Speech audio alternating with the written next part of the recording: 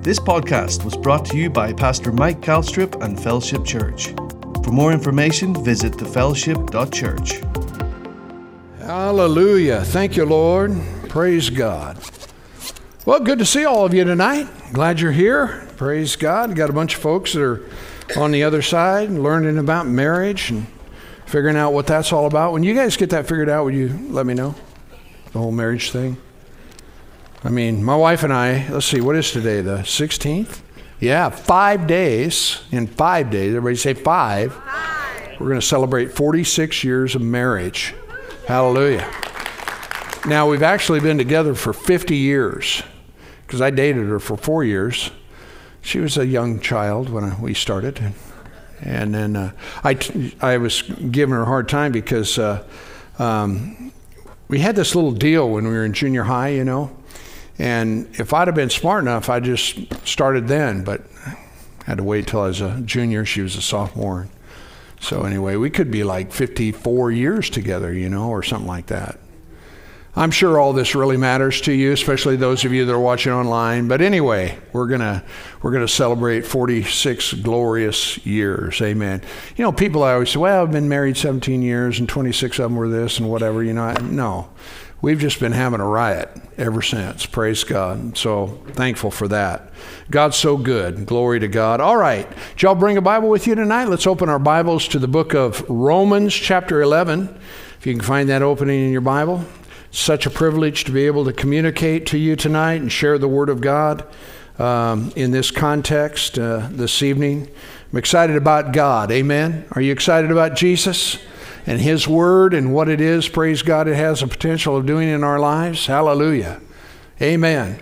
You know, I remember there was a minister years ago that used a scripture out of, where was that? It was kind of it was an Old Testament scripture.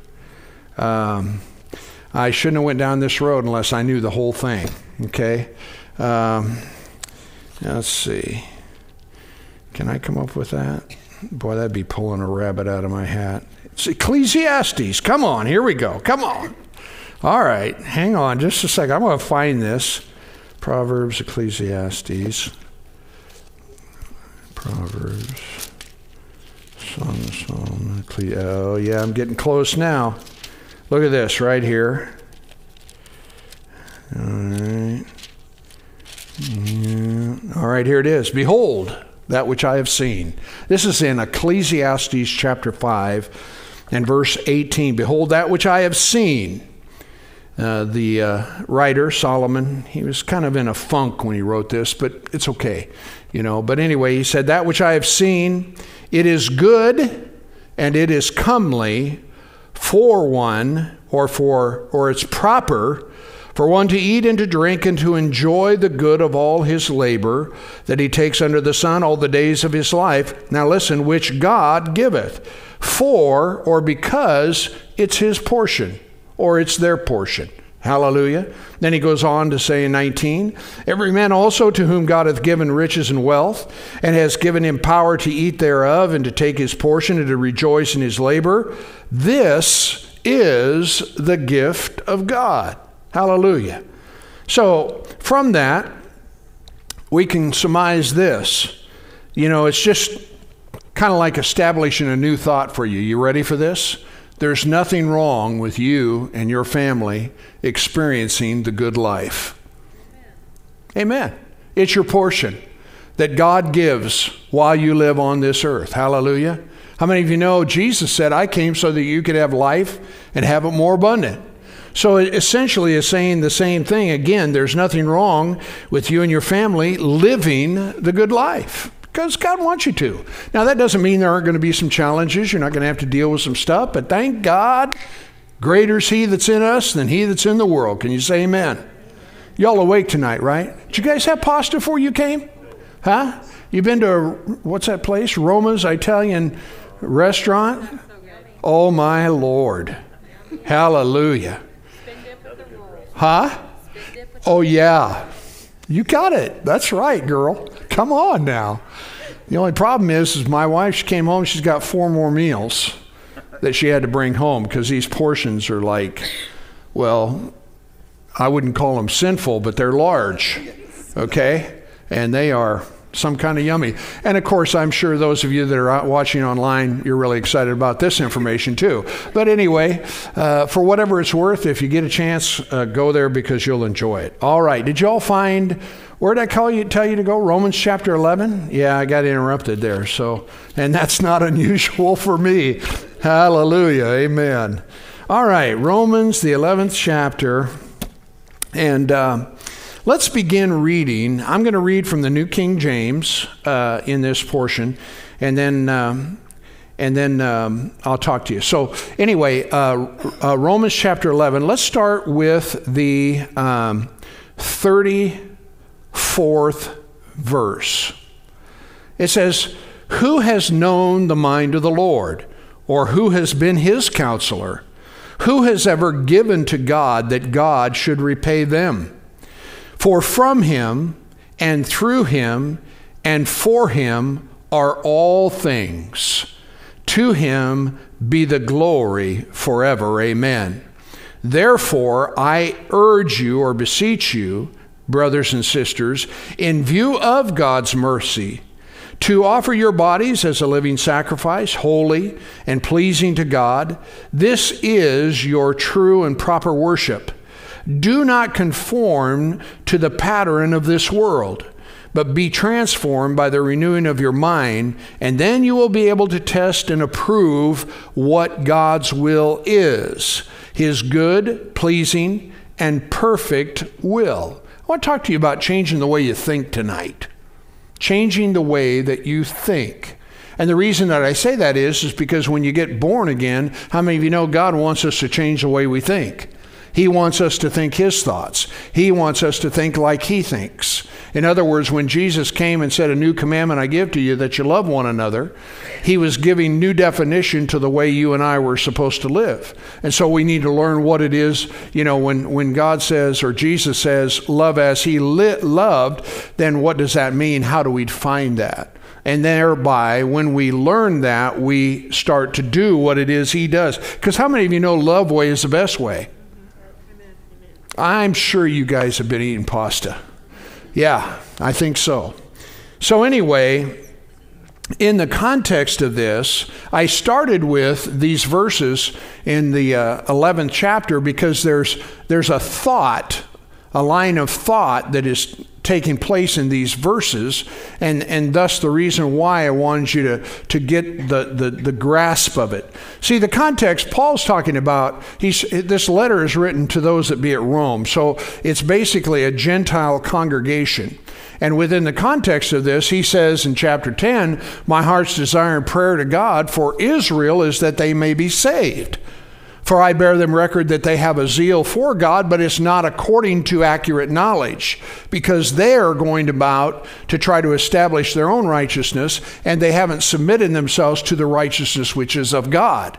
And then he goes on pretty lengthy, talks about different things, about the new birth, being born again, talks about the fact that it's by grace through faith that you and I are saved, and not through the works of the law. And so in the context of this, he was just telling those recipients of the letter, I don't want you to get all, high-minded and let your head blow up because you got into the kingdom. And I just want you to realize, praise God, that we all are what we are by the grace of God. So in going back now, maybe this would be an easier way for you to read this since you got the context. Look again in verse 34. Says, I'm reading from King James now, "Who has known the mind of the Lord, or who has been his counselor? And who has first given to him that it shall be recompensed to him again?" In other words, that the Lord should have to repay. And then it goes on to say, "For of him, and through him, and to him are all things." In other words, the whole deal's God's, huh? And then it goes on to say, "To him be glory forever. Amen." So then, he then says, "So I beseech you, by the mercies of God, that you would present your bodies as a living sacrifice, wholly acceptable unto God, which is your reasonable, rational, smart idea." Okay? And then he goes on to say, "And don't be conformed." Everybody say conformed. Don't be conformed to this world, but be transformed by the renewing of your mind, so that you can prove or approve or know what is the good, acceptable, and the perfect will of God. Aren't you glad that God wants you to know?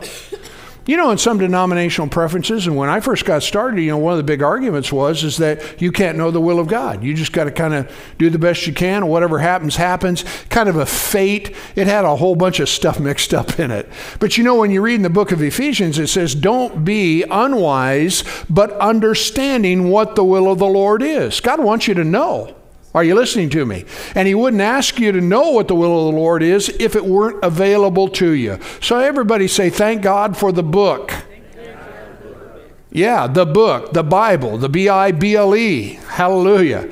Because therein lies the will of God, and God wants you to know it. So God wants us to renew our minds or change the way that we think as a result of the Word. Now, the New Living Translation of verse 2 in Romans chapter 12 says this: don't copy the behavior and customs of this world. If you're going to live like the world, chances are you're not going to have much success. Are you listening to me? You can't have one foot in the world and one foot in the church.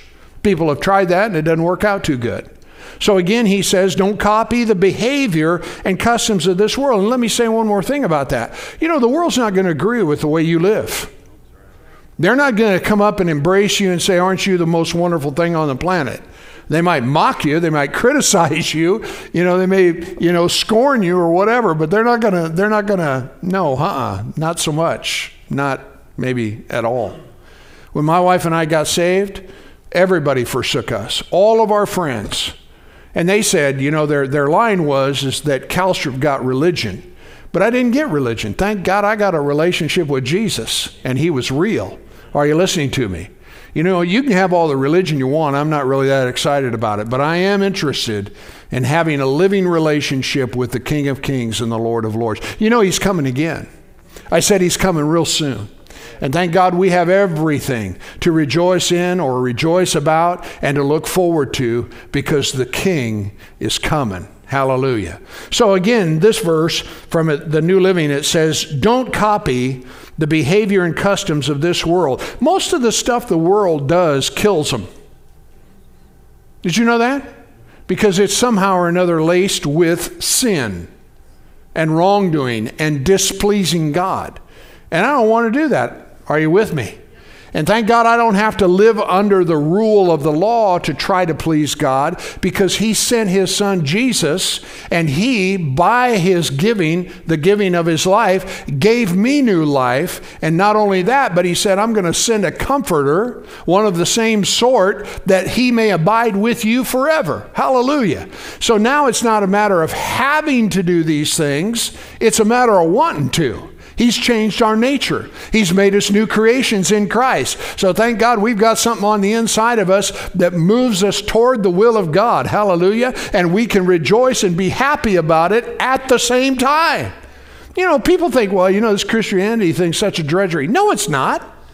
No, it's not at all. It's the most wonderful thing in the world. Hallelujah. And so we just got to get our minds renewed to the Word, change the way that we think from the Word of God, or that's the process that causes it to happen. But again, I'm still trying to read this second verse from the New Living Translation.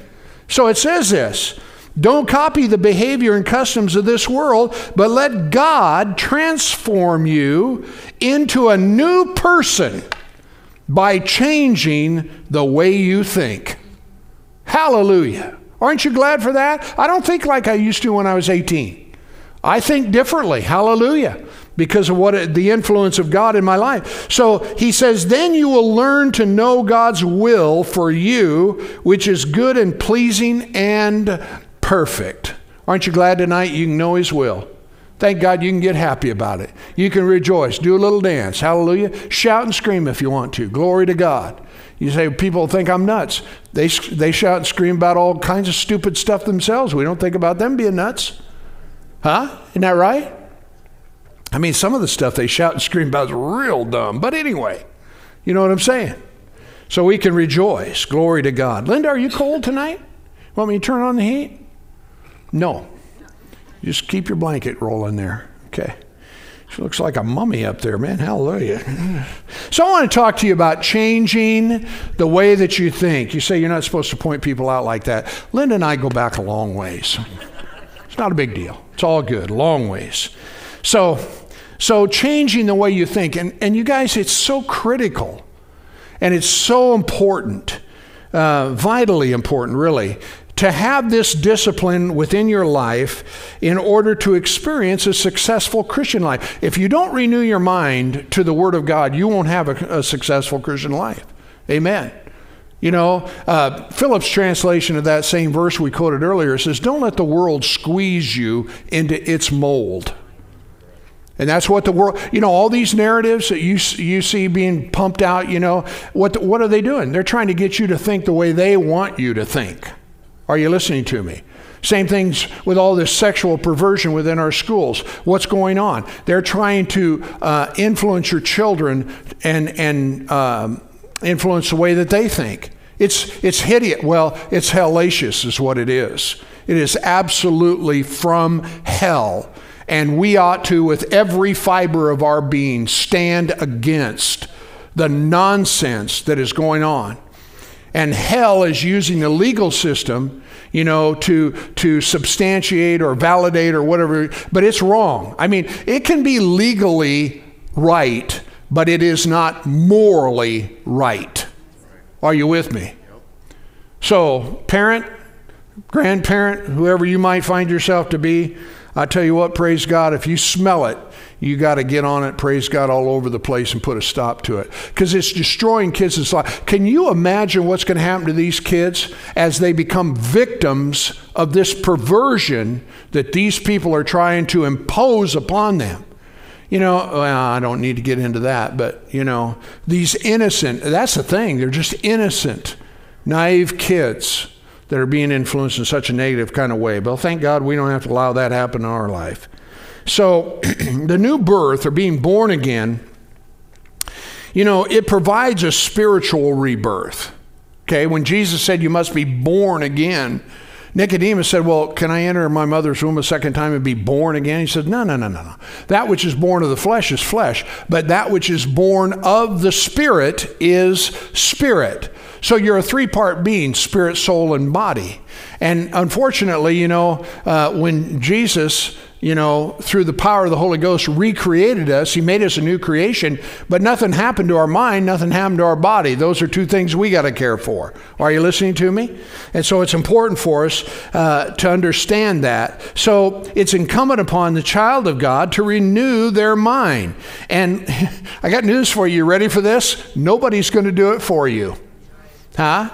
Nobody's going to do it for you. So it requires a real diligent effort on our part, or on the part of the believer, to get his thinking in line with the Word of God. Is this all right? You think this would be all right for you to think about some of these things here tonight?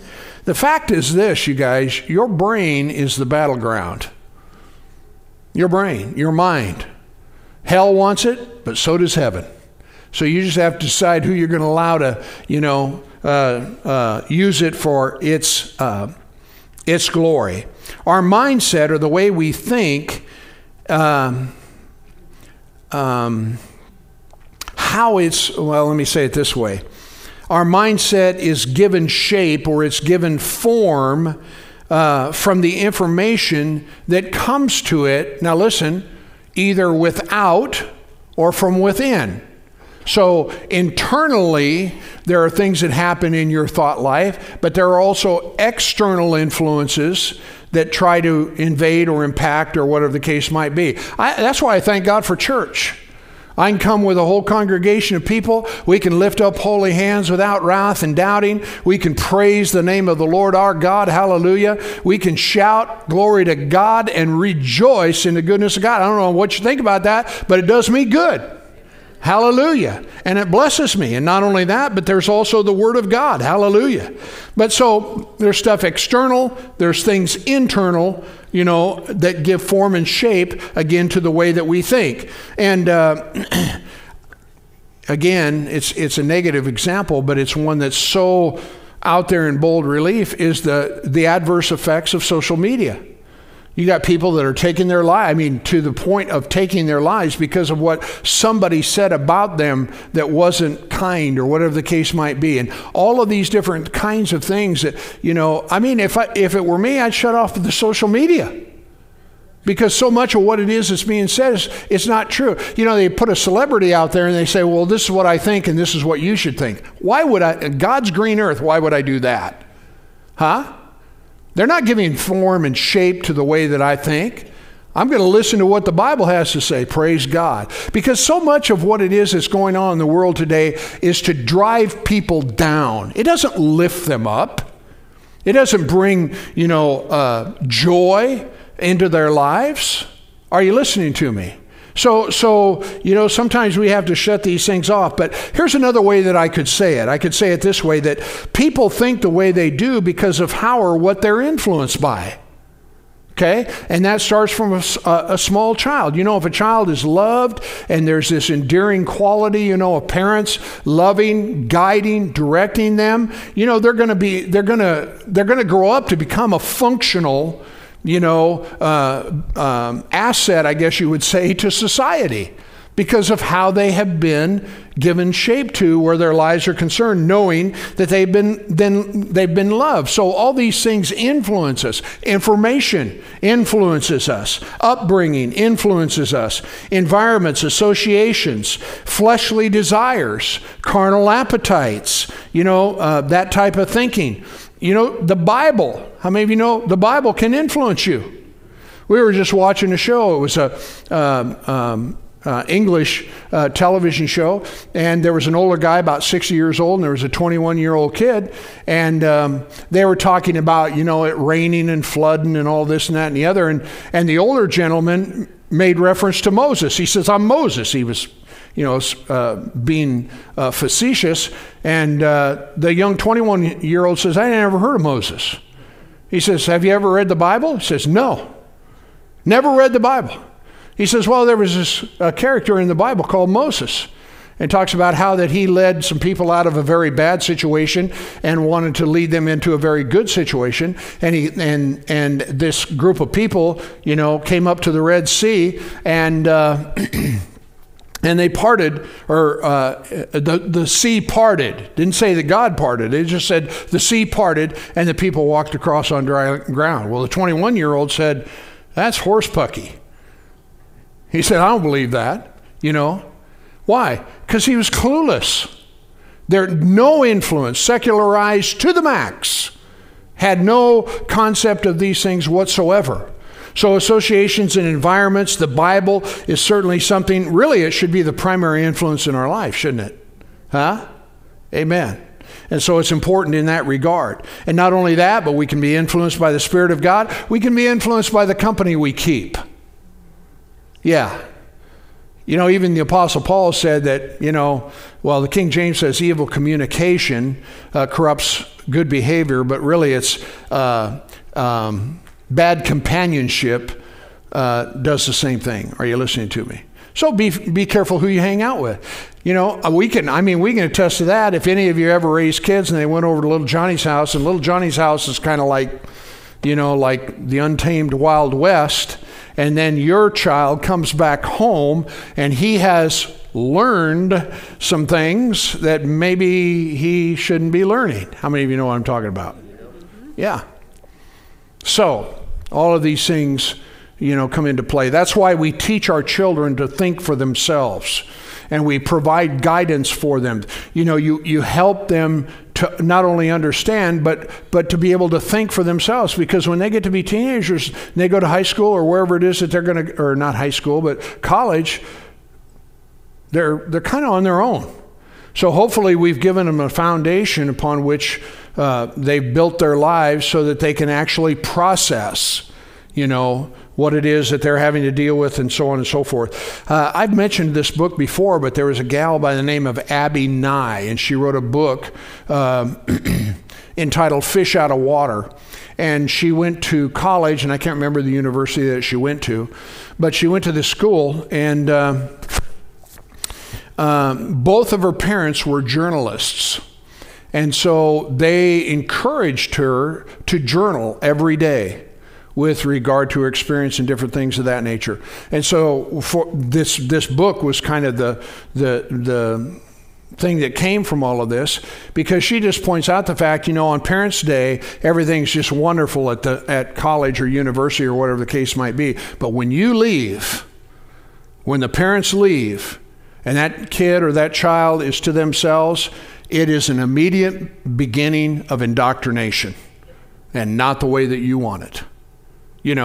Our not all, okay, not all, but most colleges and universities have become cesspools of anti-God and anti-righteousness. And so it's so important for us, and I don't know how come I'm getting off on all this, but whatever. It's important for you to teach your kids. And so it's in that regard. So the plumb line for all reasonable and accurate thinking is the Bible. It's the Word. Hallelujah. And not only that, but I want to talk to you in these few moments that I have left here about thinking about God, how you think about Him, how He thinks about you. And here's another really good one, how you think about yourself. These are all important things, because again, they're going to give shape and form to the way that you live and whether or not you're able to live a successful life. Well, the Bible, the Word of God, it reveals to us, how it is that we might think about God. It also reveals to you and I how He thinks about us. And then also, praise God, aren't you glad for this? It also helps you to think about yourself as you ought. Are you with me? It's all in there. I don't know if I was shaving or whatever. I usually try to keep a notepad by my, God. I found out there's a guy, he was telling me that he got one of these pens that will write in the water. There's he got a little, I don't know, you wouldn't call it a whiteboard, but he had a little whiteboard, and he had a pen that would write on that whiteboard in his shower. I thought, man, that's brilliant. Because then that way, when something, comes to you, you can just write it down. Are you listening to me? So anyway, I've got something like that, in the bathroom there on my, what do you call that thing?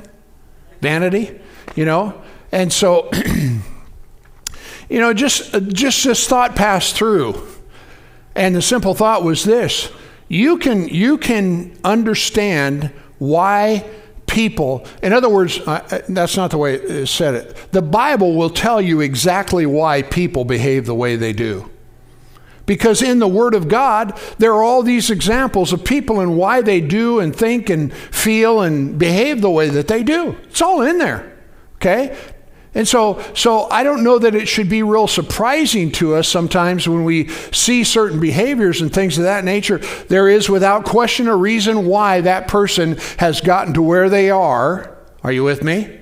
So what's the answer to that? They need Jesus. They need the King. They need to surrender to the one, hallelujah, that is sufficient to be able to deliver them and set them free and help them in the way that they should go. So let's ask the question, how do you think about God? You say, well, I'm not really finished yet. I don't think any of us are. But yet, right on the other hand, we can at least kind of, when I ask you the question, how do you think about God? Do you realize that you can go up to any man, woman, and even child and ask them, and you will get 45 different answers? Actually, more than that. Well, I don't believe in God. Well, I'm not sure there is a God.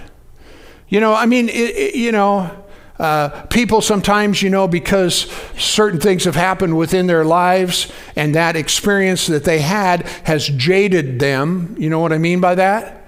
They're mad at God, or they resent, or, all of these different kinds of things, when in fact, He's not the one that should be blamed, but that doesn't matter because that's where they are.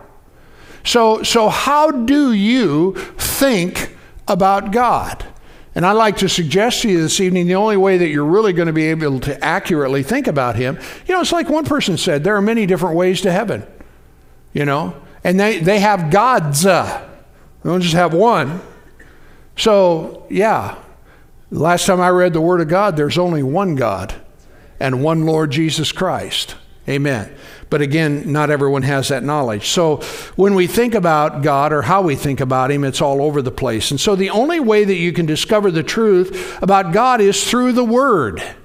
Because the Word of God is a self-disclosure of Himself. Okay? In other words, it is we could say it this way, a self-revealing.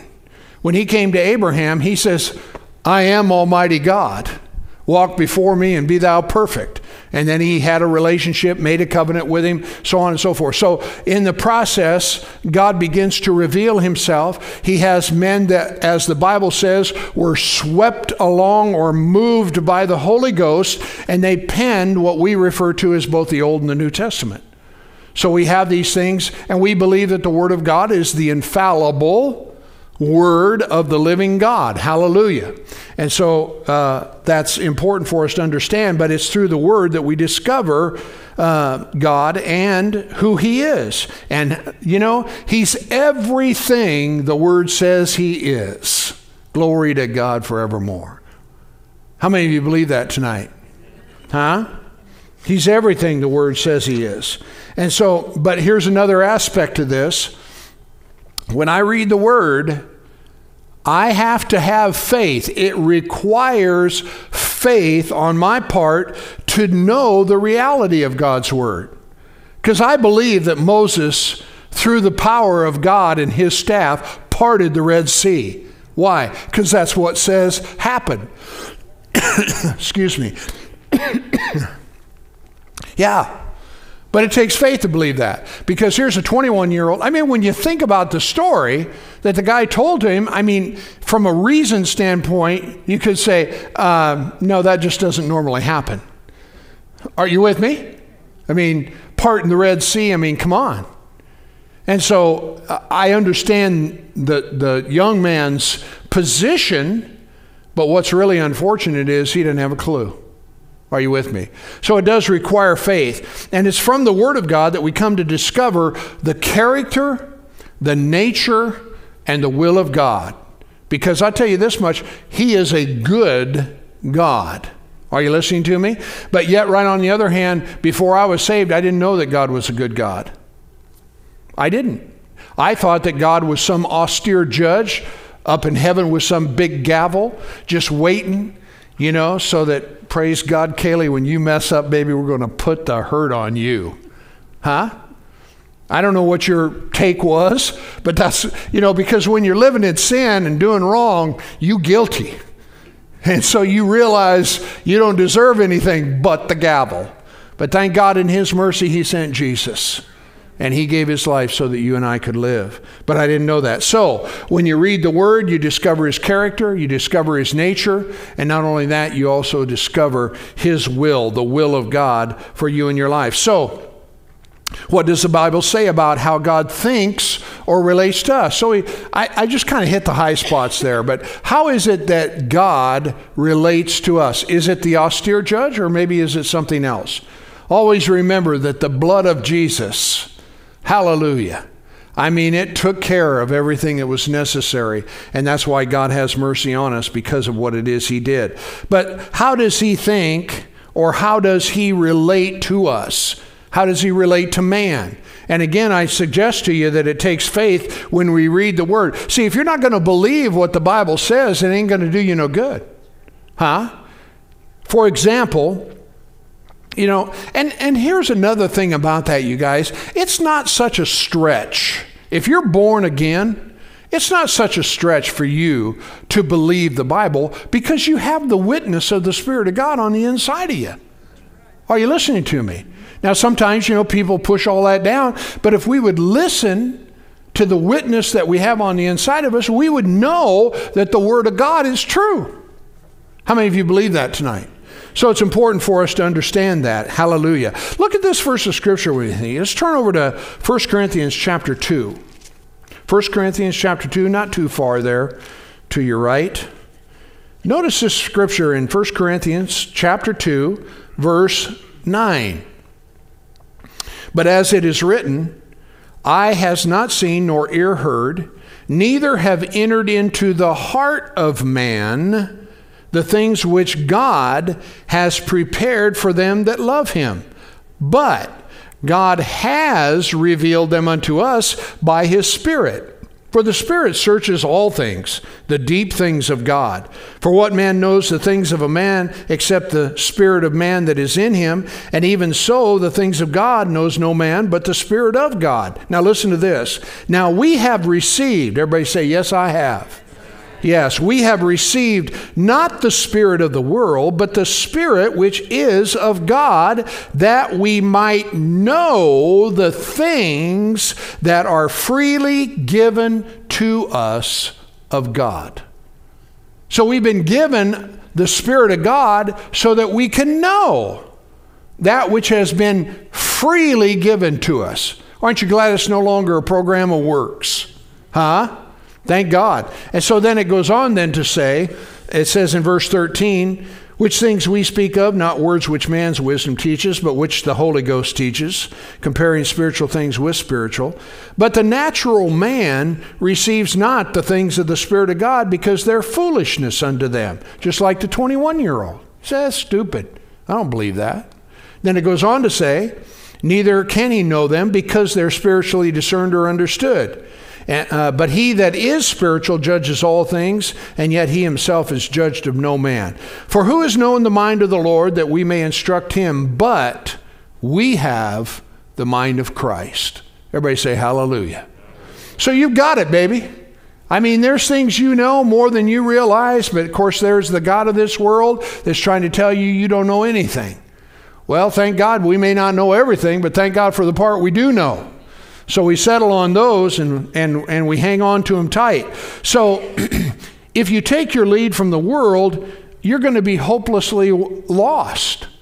Because the Bible, as we just got done reading right here, the natural man receives not the things that be of the Spirit of God.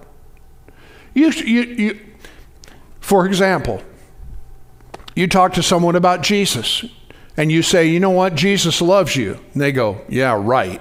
Or you say, Jesus has a plan for your life. And they go, yeah, right. You know, in other words, it's not even within their spectrum of understanding for you. But the more you talk to them about it and you know, communicate with them about this, all of a sudden something moves from here to here where their lives are concerned, and they come to real. You know, people were preaching the gospel to me all the time. Man, you need to get saved. You need to give your heart. You need to surrender. I knew that, but I didn't want to admit it. So I told them something else. You know, are you with me? So thank God we get to the place where we do recognize the need that's in our life for Him. And when we do so and we surrender, immediately He takes us up on it, hallelujah, and changes us from the inside out. But the natural man is not going to receive the things that are of the Spirit of God. Hallelujah. I mean, I get up, you know, nearly every time I get in the pulpit, and I say, man, Jesus is coming again. And not only that, but He's coming soon. And I guarantee you there'll be people, if they're on the internet or wherever it is that they might be watching, they'll go, yeah, right. Yeah, I don't believe that. Well, so they have their influence and we have ours. So we can rejoice in what it is that we know. Can you say amen? Hallelujah. So, again, how does God relate to men? Well, here's a couple of things for you to think about. I'm going to give you some verses of Scripture with regard to how He relates to or thinks about us. But how do you see Him? How do you know Him? How do you know how He relates to you? Do you look at it through the lens of the Old Testament, or do you look at it through the lens of the New Testament?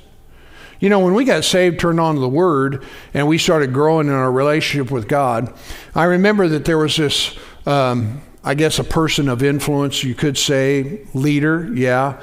You know, but they were always reading the Old Testament.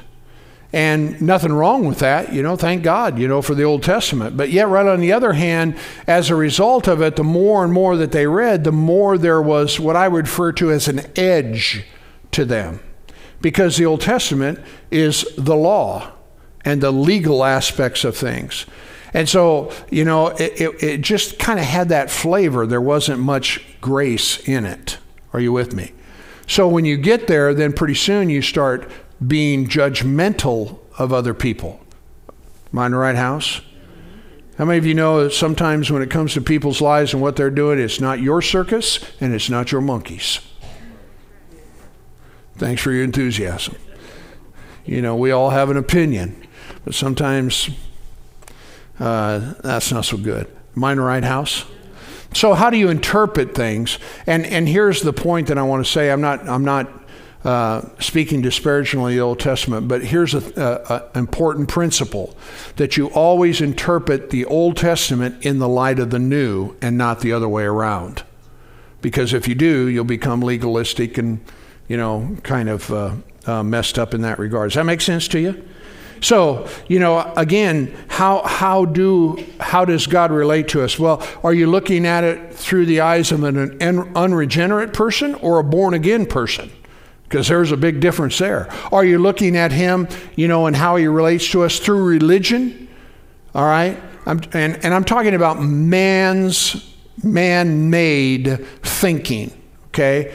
And I can tell you right now, you'll never know God through man-made thinking, okay? And then, of course, you know, well, here, this will help you, you know, taking this a little bit further, you know, about how God thinks to us. Here's a verse of Scripture. In Luke chapter 2, verse 13, you're all familiar with it. I know you know it. This was the angel, Gabriel, who came, and he told the disciples, or not the disciples, they were shepherds. We didn't have any disciples yet, okay? He's just on the shepherds. And he came with this announcement that Mary was down in Bethlehem giving birth to the Savior. And when he did that, all of a sudden, the Bible says that with him there came this heavenly host. You say, well, I don't believe that. That's your problem, you know? But the fact of the matter is, this happened, okay?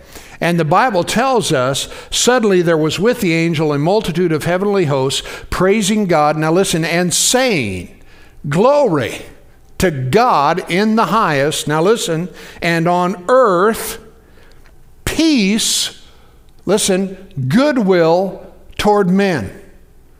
Now that's the Bible. That's how God is now relating to humanity. He didn't have any bad will for anybody. He's not willing that any should perish, but all should come to repentance. So God has peace toward men. Paul, all the writers, when they start their letters, you know, what is it that they say? Grace and peace be multiplied unto you. Huh? Grace and peace be multiplied unto you. Grace and peace be multiplied unto you. Why? Because that's God's approach to you or towards you. Are you with me? You know, yet right on the other hand, you know, if you don't renew your mind to the word, then you have another way of thinking that may not be exactly true. Another verse of Scripture that I would share with you that I do often in Jeremiah 29, verse 11. It says, for I know the plans or the thoughts that I think toward you, says the Lord. All right, and it goes on to say, plans to prosper you, thoughts to prosper you, not to harm you, to give you hope, to give you a future. Now, I tell you what, praise God, if that doesn't get you excited, I don't know what else will, because it doesn't really get any clearer than that. It's just like when I was reading in Ecclesiastes, you know, he said, you know, for you to do what it is that you do on this planet, it is a gift of God. It's your portion. You should be blessed. There's nothing wrong with you and your family enjoying a good life. Why? Because that's why Jesus came. That's what he came to give you. Are you with me? So it's so important, and then for us to understand that. Here's another verse of Scripture. This was an eye-opener to me, because when I was in catechism and going through all, you know, jumping through all the hoops, they made us memorize John 3:16. God so loved the world that he gave his only Son, that whosoever believed wouldn't perish, but have everlasting life. Man, I wish they'd have told me it's verse 17. Because verse 17 says, for God did not send his Son into the world to what? Condemn it, but that the world through him could be saved. See, I went through all the hoops. Nobody told me that I needed to be saved. Okay? I was 13 years old when I jumped ship and never went back. But in all that time, nobody ever told me I needed to give my heart to Jesus. That's why I thank God for that department over there, because those kids like Kaylee and others, and Daryl and different ones that are preaching over there to them kids, they will get saved if they come to this church. Okay? And I tell you what, their lives will never be the same because that seed is in them. Now, they could become wayward and this and that and the other, maybe things, within family life and whatever goes sideways. There's a lot of things that happen, but the seed is in them. And that's what's awesome about that. Hallelujah. So, so real quick, in 5 minutes or less, good luck. How do you think about yourself? Because I'm telling you, the Bible will help you out there if you're willing to meditate and think about what it is the Bible has to say. How do you think about yourself with confidence, with courage, with affirmation? Because in the world that we live in, you don't get none of that. It's all browbeating, condemnation, you're wrong, negative, all these different kinds of things. I remember Pastor Willie George wrote he had a message entitled How to Raise Positive Kids in a Negative World. Because that's the world we live in. There ain't much good news in the world. But thank God there's a lot of it in the Bible. So how do you think about you? It is so important. It is absolutely critical where our lives are concerned. How you think about yourself will affect everything, you guys. Again, that's why I thank God for the church, because of the washing of the water of the Word of God. We come just like you have here tonight, and there's an influence that's being, impacting your life, whether you realize it or not. The Word of God is a living thing. So when we're reading the Bible, I tell you what, things are happening whether you're aware of it or not.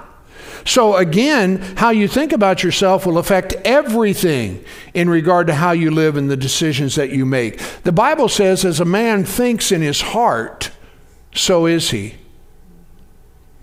As a man thinks in his heart, so is he. So when you start thinking about the way that you think, hopefully it's being influenced. Your heart is being influenced by the Word of God. Can you say amen? Now, here's another scripture. This is the Apostle Paul. He was talking to the people that were in Ephesus, and he was talking about that he would never see their face again because he was going to, end up in Rome. But he made this statement. He says, "And now, brethren, I commend you to God and to the word of his grace." That's important. I commend you to God and to the message or the word of his grace. Now, notice what it goes on then to continue saying, which is able to build you up and to give you an inheritance among all of those that are sanctified. So the word of grace, or the word of faith, or the word that you and I in the New Testament have come to understand, builds you up, gives you an inheritance, hallelujah, along with everybody else that's sanctified in Christ Jesus. Can you say amen? So look at this verse now, real quick. I still got a few minutes. Ephesians chapter 2. This is again a verse that you're familiar with. Verse 8, Ephesians 2 and verse 8. For by grace are you saved through what? Faith. For by grace, not your works, but by grace are you saved through faith. Now notice it goes on to say, and that not of yourselves, not a program of works. I'm glad you're a good person, but guess what? It won't get you to heaven. And then it goes on then to say, it is a gift. It is the gift of God. Salvation is a gift that comes from God by grace through faith. Notice it says in verse 9, not of works lest any man should boast. Now get this, verse 10, for we are his workmanship, created in Christ Jesus unto good works, which God has before ordained that we should walk in them. I'm glad tonight, praise God, I'm his workmanship. That blesses me. Hallelujah. And so are you. Amen. You know, God don't make no junk. I don't know if you realize that or not, but he's pretty good at what he does. Hallelujah. But until we begin to think the way he thinks and begin to view ourselves the way he views us, and not only that, but us viewing him the way that we should, then we struggle. You know, in Galatians 3 and 13, it says that Christ has redeemed us from the curse of the law, being made a curse for us. For it's written, cursed is everyone that hangs on a tree. Why? So that the blessing of Abraham can come on us through Christ Jesus. Okay? You with me? Hang with me. The thing says I still got a minute. So, amen. Praise God. Romans chapter 8, verse 1. Now, there is therefore now no condemnation to those that are in Christ Jesus. So if you're feeling condemned, it's time to get that under your feet. Hallelujah. You need to stand on top of it instead of it standing on top of you. Why? Because there is therefore now no condemnation. Now, if you're in disobedience and you're acting like a knothead, you know, or something like that, well, then there's another step here that needs to be cared for. Probably called repentance and saying, God, you need to help me. That's a good prayer. All right? But right now, in the context, we're just going to say everybody's okay. All right? So there is therefore now no condemnation to those that are in Christ, who walk not after the flesh, but after the Spirit. Why? For the law of the Spirit of life in Christ Jesus has made me free from the law of sin and death. You know, the devil is forever beating people up and saying, you're no good, and you mess this up, and you'll never amount to... You know, all of that, that's all worldly, carnal, ungodly thinking. You're his workmanship. Created in Christ Jesus to good works. So you have to start thinking about yourself that way. Hallelujah. And I'm not talking about being arrogant or proud or anything of that nature. I'm just talking about the fact, praise God, there's something that he has done to make you who you are. And you didn't really do anything, you know, to make that happen other than you surrendered your heart to him. He did it. All these things, if we went on reading, all these things are of God. He did it. And so we can rejoice in that. Glory to God. So the child of God has to renew his mind to see himself as God sees him. You know, again, see yourself as his child, because you are. Beloved, now are we the sons of God. Not gonna be, we are. That's what John said. Hallelujah. Everybody say, I'm a son of God. Oh, come on now, come on. I've been preaching here all this time, you know. You sound like you're ready to go to sleep. Everybody say it one more time. I'm a child of God. I'm a child of God. Thank you. Glory to God. You're a child of God.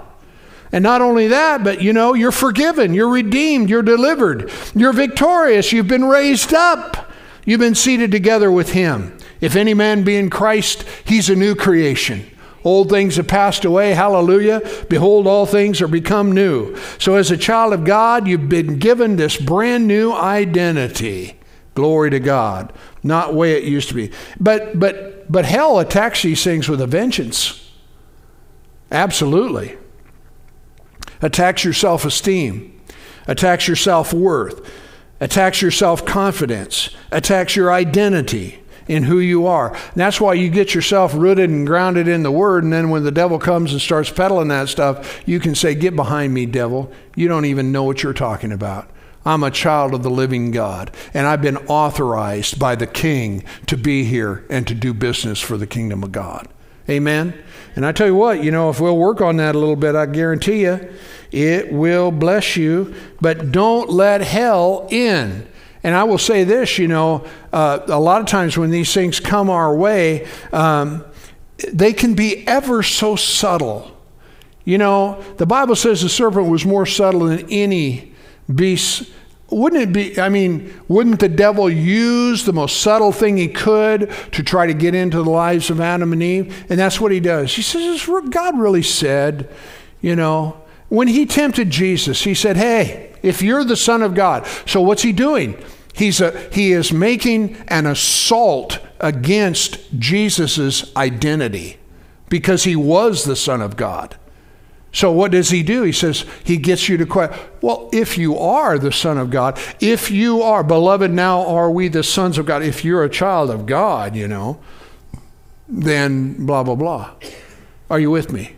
So these things, they can come in kind of a subtle forms, like, you know, it just kind of starts with a little thought like, well, you're really a screw up, you know, or I don't know how it might manifest, but do you understand where I'm coming from? So guard your heart with all diligence, because from it comes the issues of life. Well, you shouldn't be thinking those thoughts. Well, you're the idiot that's bringing them to me. So I rebuke you in the name of Jesus. Amen. Are you with me? And sometimes you got to do that. Sometimes you got to do that a lot. He'll try to take you down some path of negative kind of thinking, maybe it's about someone or whatever, and, this and that and the other. Well, if you keep entertaining it, he'll just keep feeding you. Well, you just don't do that. You say, oh, no. We're not, no. We are not doing that. Are you with me? And then, praise God, you'll be blessed. So, anyway, we better stop. Y'all glad you came tonight? Let's everybody stand up so you can shake yourself and get yourself warmed up. And if you don't really want to move like Linda because, you're all cuddled up there, that's okay too. You can just stay where you're at. Hallelujah. Y'all glad you came tonight? Hallelujah. Let's pray together. And let's just commit this to our heart. We'll see if the Lord wants anything else for us to do or whatever. And we'll go from there. Father, I'm so glad. I'm so grateful, Father, for the church. I thank you for these, Father, whose names are written in the Lamb's book of life. Glory to God. Thank you for your blessing, Lord. As we come to you tonight, I'm just so grateful for what it is that you've made known, what you've revealed concerning your will, your plan, your purpose for us. And Father, I'm so thankful that we can know the will of God. Not only that, but we can know your nature. We can know your character. We can know how you view us, what it is you desire for us, and that you love us. Hallelujah. So, Father, we just rejoice in you tonight and thank you for your blessing. Hallelujah. And, Father, for those here that are within the sound of my voice, or maybe those watching online, if condemnation and defeat or guilt or something of that nature has come to assault them, Father God, I just thank you right now for ministering to them and having them to stand up and to take their place in the name of Jesus and put a stop to that which has been coming against them, that has endeavored to suck the life out of them. And Father, I just thank you for infusing their hearts and minds with your plans, your thoughts, your joy, your blessing. Hallelujah. Thank you, Lord. Thank you, Lord. Thank you, Lord. Thank you, Lord Jesus. Let's just say this together. Heavenly Father, I thank you that I am your child.